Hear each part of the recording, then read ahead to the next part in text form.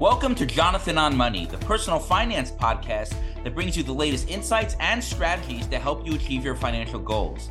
I'm your host, Jonathan I. Shankman.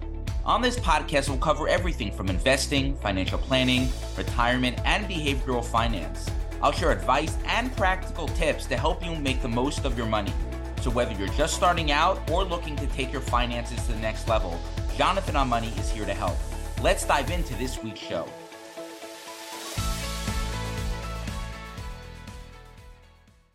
Welcome to this week's episode of Shankman on Money. This week, my opening talking points will discuss two important topics. The first is about going away on a lavish Passover program. I'll speak beyond whether it's prudent and discuss some important lessons about wealth and money that extend beyond just luxury vacations. My next set of talking points this week will cover life insurance. So many people I know are hustled, and there's really no other way of putting it. They are literally pushed to purchase life insurance products that they may not need. I'll discuss some perspective on life insurance, if you actually need more coverage, and what type of coverage may make sense for you. As always, I will spend the last half of the episode answering listener questions. With that, let's jump into this week's talking points. First, I'd like to share an email I received about after Passover this year. This will help set the stage for my remarks. The email read, "Hi, Jonathan. Leading up to Pesach and over the holiday itself, I was inundated on social media with pictures from upscale Pesach programs. The pictures were of five-star hotels and resorts, an overabundance of food, exotic excursions, and world-class entertainment. Some people likely spent six figures to take their family on one of these programs. Is it wrong for people to go on such lavish Pesach programs?" So this question has multiple components. Let me take the time to discuss each one of them individually. The first component is whether it's in the spirit of the holiday. An important element that you seem to be questioning is whether the excesses you described is in the spirit of Pesach itself. This is a fair question, but beyond my scope of expertise as a financial advisor. I'll defer to your local rabbi to weigh in on the best way to celebrate Passover and whether going on an exotic getaway is problematic. Is it financially prudent? This aspect of your question is within my wheelhouse, and it's a topic which I feel very strongly. I don't oppose lavish vacations. In fact, as long as someone is living within their means, saving for their future, and giving tzedakah or charity, they should be able to go on the most extravagant and over-the-top vacation that they want. If luxury travel is something that you thoroughly enjoy, then you should do it. Remember, money is not meant to be hoarded. It is meant to be used to help you achieve your goals and live the life that you want. On the other side of the coin, borrowing money to go on one of these programs is imprudent and may be financially devastating. One must either pay for the program in full, find a generous family member, like parents or in-laws, that are willing to foot the bill, or stay home. Using credit card debt or cash out home refinance, a home equity line of credit, or other forms of borrowing in order to go on a vacation should never happen. The next part of your question is differentiating between paid influencers and everybody else. Some of the attendees who share the most about their Passover programs are influencers. For those who may not be familiar with the term, an influencer is a person with the ability to influence potential buyers of a product or service by promoting or recommending an item on social media. Influencers are marketers, and they are just doing their job. In lieu of a traditional salary, some influencers are compensated by being able to bring their family along for Pesach vacation. If you're getting tired of the content and can't stand to see another video clip of a buffet lunch, 24-hour tea room, or pictures of their kids in matching swimsuits at sunset by the pool with palm trees in the background, then simply unfollow or block the influencer from your social media feed. There's no need to get worked up about it. This is how these folks make a living, and anything they post should be treated as a sales pitch. The regular program attendees, folks who are not influencers, who are continuously sharing pictures, is a different discussion. This leads me to my next point, being tznius about money. The essence of your question, whether you intended it or not, is about tznius. Rabbi Jeremy Weider, a Rosh Yeshiva at Yeshiva University, addressed this topic during his interview on the Kosher Money podcast a few weeks ago. He eloquently described the concept of tznius, which means modesty or privacy as it relates to money. Typically, this construct is solely discussed in the context of how men and women dress. However, as he describes, it applies equally to other areas of life, noting that according to the rabbis, everything should be private unless there's a reason for it to be public. The concept is particularly relevant when it comes to vacation. The biggest issue with Pesach programs is not the luxury. It's broadcasting your vacation to the world via social media. For many people, half the fun of going away is letting everyone know that they went away. This may sound innocent enough, but this lack of tznius exasperates the already prevalent issue in the frum community of trying to keep up with the Goldsteins. Aside from causing general unhappiness, this may also unintentionally pressure people to overextend themselves financially. This is true regardless of your level of wealth, but it is especially problematic for many people who are struggling financially. The issue of tznius is not limited to going away for Pesach. It is equally applicable to yeshiva break plans, summer trips, home remodeling, and other aspects of life. Leading up to winter break, I had a myriad of business meetings with frum families in different parts of the country. At some point during many of these conversations, a discussion of where I'm going on yeshiva break came up, and apparently Panama was the popular locale last year. This need and desire to share our vacation plans with the world is far from ideal. Though it is not solely responsible, social media, for all its merits, is one of the primary drivers of this brazenness. People work hard to be able to go away on holiday. They have every right to enjoy it to its fullest. At the same time, a helpful perspective is to remember that everything we have comes from God. We're simply stewards of the money that God has given us. It's incumbent upon us to behave in a manner that is appropriate and dignified for a God-fearing person. Hopefully, the lesson of tznius can extend past the way we dress and influence how we conduct all aspects of our lives, including how we vacation. The next point I want to cover is about life insurance. And I get asked about life insurance regularly, and it pains me how often unsavory and aggressive salespeople hustle life insurance products that are inappropriate for the customer. Let me read a question I got recently that will set the stage for my next talking point. The email read, my college roommate just started in the insurance business. He's been aggressively pushing me to buy more life insurance. I told him that I have adequate coverage. He said I'm grossly uninsured, and no one ever said on their deathbed that they regret having extra life insurance. My question is, how much insurance does one actually need, and what type of insurance makes the most sense? I just want to make sure I'm doing what's right for my family without getting hustled into buying something I don't need. So life insurance is an integral piece of the financial planning puzzle. However, since I don't know this individual's specific situation or current insurance coverage, I'll answer by providing more of a general overview of the life insurance landscape. Hopefully this framework, which I'm about to lay out, can guide all listeners to the correct decision when it comes to their life insurance needs. First, what is life insurance? Before delving into the more involved question about life insurance, it's worth reviewing what it is and why it's important. Life insurance is a contract between an insurance company and a policy owner. A life insurance policy guarantees the insurer will pay a sum of money to the named beneficiaries when the insured person dies in exchange for premiums paid by the policyholder during their lifetime. This is a way to ensure that if someone were to pass away, those who depend on their income, like a spouse or a child, will receive a sum of money to provide for them financially. I'm certain that any family with young kids can appreciate the importance of obtaining proper life insurance coverage to protect their family's ability to maintain their lifestyle and pay their bills in the event of a family's breadwinner's untimely passing. Next point is, how much life insurance does one need? In order to determine how much coverage you need, it's important to do a needs analysis. This is just a fancy way of saying that you need to determine how much money your family requires to pay their annual expenses for a predetermined number of years. Major expenses should be considered to include mortgage, utilities, yeshiva or private tuition, and food. It's important to factor in that some of these expenses, like mortgage and yeshiva tuition, will go away over time. Additionally, the analysis should consider your various streams of income, other assets, and existing insurance coverage. Remember, the purpose of life insurance is not to enrich your family. Rather, it's to ensure that loved ones can maintain their lifestyle after a breadwinner's death. There may be an instance where a family doesn't actually need life insurance at all. If a family has adequate liquid assets to meet their living expenses for a multi-decade time horizon, then insurance may not be needed. This may not be in a common scenario, but it's worth pointing out that buying life insurance is not a foregone conclusion for every family.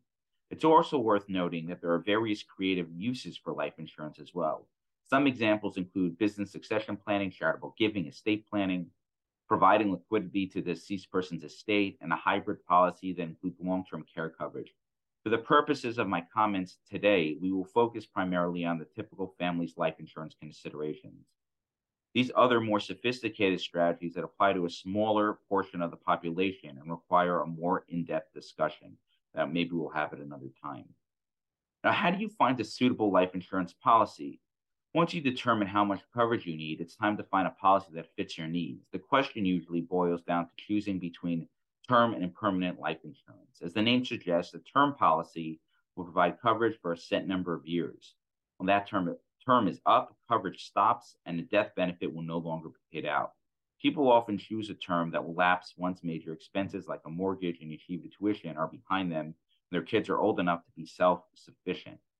The thinking behind this strategy is that at that point, insurance proceeds wouldn't be needed to cover expenses. The premiums associated with this type of policy can be structured to be the same or level for the entire life of the insurance policy. Premiums on a level term insurance policy will almost always be much lower than most permanent insurance policies, which may be helpful from a cash flow perspective. The other types of insurance is permanent, which refers to life insurance policies that do not expire. The two primary types of permanent life insurance are whole life and universal life, with universal life offering more flexibility on payments and features. Most permanent life insurance combines a death benefit with a savings portion. The creative uses for life insurance that I mentioned in the previous comment may necessitate permanent life insurance.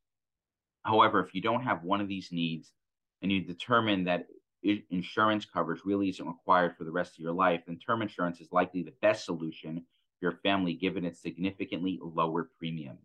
There are a myriad of excellent life insurance companies, so don't feel limited to one provider. It's important to have your insurance professional shop the market for the most competitive pricing on the most appropriate policy. The next point is important and is when you should be skeptical. Some of the biggest challenges with the life insurance buying process is how these products get sold. If you happen to navigate the landscape knowledgeably and avoid the unscrupulous salespeople looking for a quick commission, it will save you a lot of money and hardship later. These are some things to look out for. One, overly complicated products. At its heart, life insurance is an easy to understand product that provides for a specific need. If an insurance agent is offering you solutions that seem too complicated, have too many moving parts and a variety of features, then trust your gut and find something simpler or another agent to work with. Obtaining proper life insurance should not be overly complicated or difficult to understand. Two, insurance pitched as an investment. I said it before and I'll say it again. The ultimate purpose of insurance is to provide financially for loved ones in the event of a breadwinner's untimely passing. Investing within a life insurance policy is extremely expensive and inefficient. A diversified portfolio of low-cost mutual funds of your choosing is far cheaper. Additionally, tax-deferred growth can seamlessly be achieved through maximizing contributions to a retirement plan IRA, health savings account, and 529 plans. If you have more money left over after that, then open a brokerage account. You won't owe tax unless you made money on your investment through dividends or capital gains. Three, borrowing against the policy. If someone borrows against their insurance policy, any remaining loan balance will be subtracted from the death benefit when they pass, which may cost their family the coverage they need. Additionally, it may take many years before there's adequate cash value built up in the policy to be able to borrow against. Plus, the interest rate on these life insurance loans may be less competitive than a regular bank. In short, traditional financing options are likely much better option if needed. For insurance professionals who only sell their company's products, you should work with an agent that can price out the entire market. There are many great products available with highly ranked insurers. Don't let your insurance agent's sales quota limit your ability to find the most competitively priced product. Five, overly aggressive salespeople. Any salesman who claims that insurance is the solution to all your financial needs is either uninformed, brainwashed, or both. There are plenty of high caliber insurance professionals out there. The best ones first take the time to understand your full financial picture so they can engage in a knowledgeable discussion about where insurance may fit into your life. Anyone who doesn't take the time to understand your individual situation before trying to sell you a product should be avoided. At the end of the day, when it comes to life insurance, the key is to evaluate your own needs and use the framework I just discussed to determine what is required to protect your family. If your friend keeps pressuring you to purchase unnecessary life insurance coverage, you need to be firm in your response when telling him you won't be working together. This direct response may seem uncomfortable, but so is getting aggressively solicited for a product that you don't need. One tough conversation may save you hours of pointless and frustrating conversations in the future. Okay, those are the talking points this week. As a reminder, you can be notified of all my recent articles, webinars, and all the other work I put out by subscribing to my free monthly newsletter at shankmanwealth.com/newsletter. Now let's jump into this week's financial questions. If you do have a question, feel free to submit it to me at jonathan@shankmanwealth.com, and it may be answered in a future episode. Okay, first question. I managed my own money when I first started working from about 2013 to 2018. In 2018, I moved to a financial advisor because I have more money and I have more serious planning issues that I need to work through. The issue is my performance when I managed my own money was awesome. This advisor's performance has been terrible. I'm considering moving unless I'm missing something. So I don't know who you work with and how you're invested, so I can't comment specifically on that. But what you're missing, and this is huge, is the time when you were investing.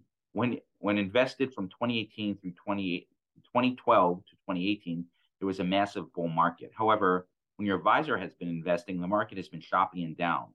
When it comes to investing, your timing is everything. Since no one can time when to go into the market or accurately decide when they start investing, this all comes down to luck. For example, boomers that entered the workforce and started investing in the early 80s experienced the biggest bull market in history. For Gen Xers who started investing at the peak of the dot-com bubble, they experienced a massive drawdown, particularly with the NASDAQ falling around 80% and taking 15 years to recover. During the same time frame, the S&P 500 experienced a lost decade, which individual and family members can have radically different performance. With the S&P 500 through 2000 to 2010 experienced a lost decade, which included the great financial crisis, where it didn't experience any return at all. Even individual family members can have radically different performance depending when they enter the market. I have a husband and wife who are clients.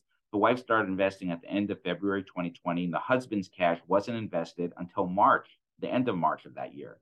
The market crashed for 6 weeks, and the wife had a high single-digit return for the year, while the husband's account was up over 40%. In summation, it's not that you are a skilled investor. You probably aren't. It's your timing that has caused this difference in returns and should be factored into your decision process. Next question. What do you think of ESG investing? I think ESG is nonsense, and that was developed by the marketing departments and major asset management firms to collect more assets. For those who are not in the know, ESG stands for environmental, social, and governance, and some investors want these criteria reflected into the companies they invest in. First off, why are these three things grouped together? A company can have one, but not the other two. There are three distinct and not necessarily related factors. Additionally, there's no good criteria to measure these things. Finally, divesting from companies which you don't approve of is much less impactful. If you own companies with bad records in any of these three areas, as a shareholder, you can vote for change. Excluding these companies from your portfolio will further exacerbate the problems. The only merit I see to this philosophy is it may help some investors stick with their strategy because they believe in it. The ability to buy and hold investments for the long term is close to impossible for most investors. If buying into some marketing propaganda helps you stay the course, then there is some merit to that. Next question. With people losing their life savings in the market, why not just invest in indexed universal life insurance? Because it's total trash, to be blunt. But let me take a step back. The market has been lousy over the past couple of years. These things happen. The market will bounce back. It always does. As long as you were diversified, then you weren't even close to being wiped out.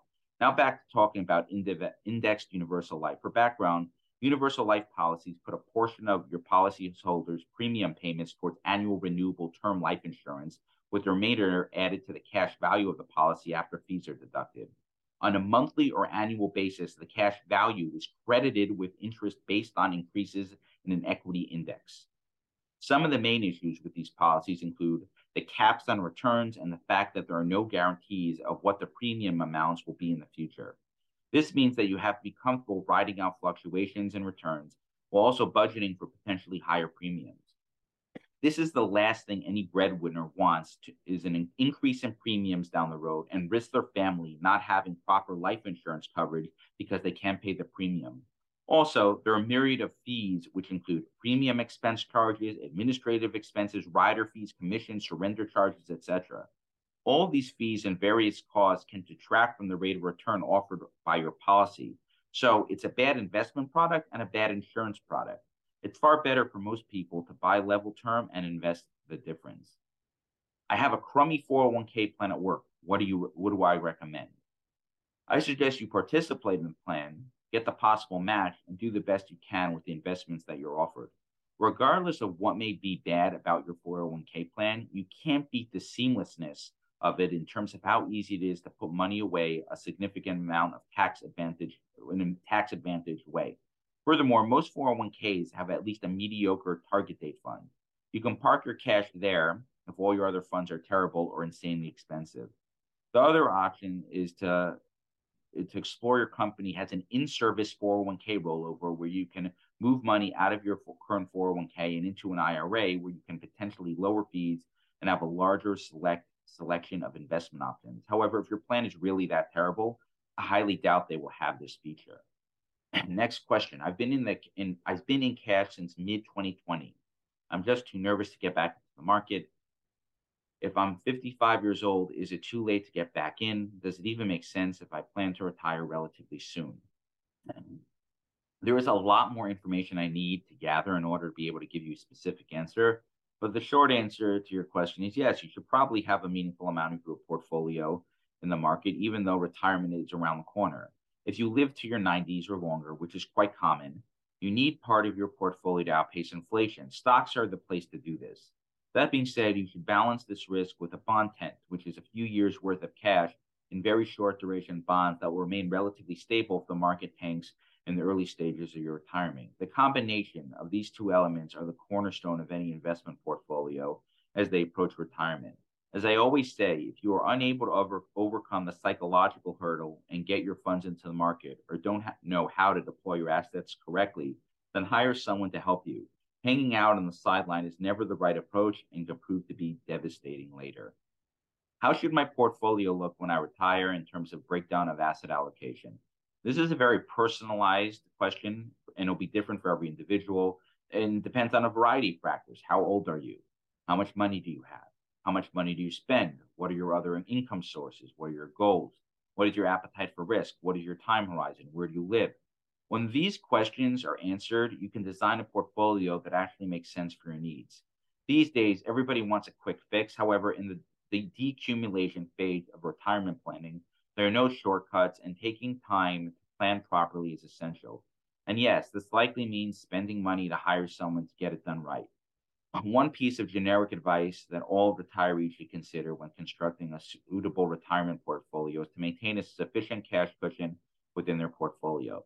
This will help mitigate the sequence of returns risk if the market crashes at the start of your retirement. Next question. I support my wife and kids, but also support my parents. It's getting harder and harder to do financially. Any suggestions? You are part of what is known as the sandwich generation. You're getting squeezed from the older generation and the younger generation. Here are some tips to consider include one, figure out a way to minimize the expenses of your parents.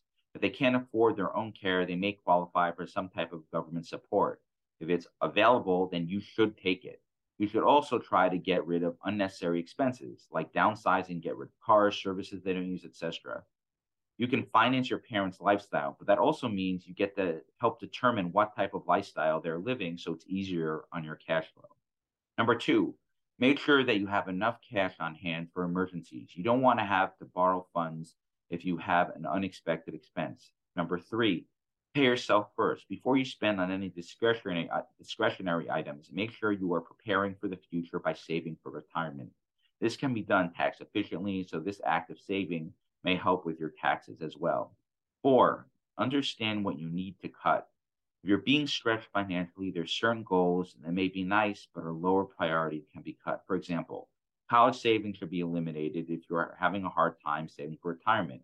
It's far less important. You obviously shouldn't be giving your kids other cash gifts either. Other discretionary items like dining out, luxury cars, and lavish vacation should be avoided. Doing these things may free up cash flow and give you some breathing room. Next question. I work with a financial advisor who developed an investment strategy for us. My question is, why not transfer the funds to Robinhood, where I don't need to pay management fees after she updates the strategy for us, so we have the appropriate allocation, but don't need to pay her fee? You may think this is a good strategy, but let me explain to you why it isn't. One, the strategy may need to be changed and you don't know how to do it. Two, an advisor will help you within the psychological aspect of sticking with the strategy. For example, when the market crashes or is choppy and you want to do something silly, they will help you not do that. Three, financial planning or investing questions will likely come up in the future. Your advisor is not going to talk to you if you're not paying her. And four, thievery is frowned upon in our society. To ask someone to do work for you and not pay them is literally theft. I'm not sure if this is a new concept to you, but stiffing a professional on their bill for work they did for you is wrong and unethical. Be ethical and pay your bills. That's my advice for you. Next question. Structured notes seem to carry little to no risk. What am I missing? For those who are not in the know, a structured product is a prepackaged, structured finance investment strategy based on a single security, a basket of securities, options, indices, commodities, debt and issuance, or foreign currencies, and to a lesser extent, derivatives. What they do is they allow investors to participate when the investment goes up and is supposed to protect them when the investment goes down. The downside with structured notes is, first of all, you're taking issuer risk. Whoever issues the product must be in business for the duration of the product. When an investment bank goes belly up, and that's not exactly an uncommon occurrence as we've seen in the recent news, so do their structured products. Two, they're illiquid.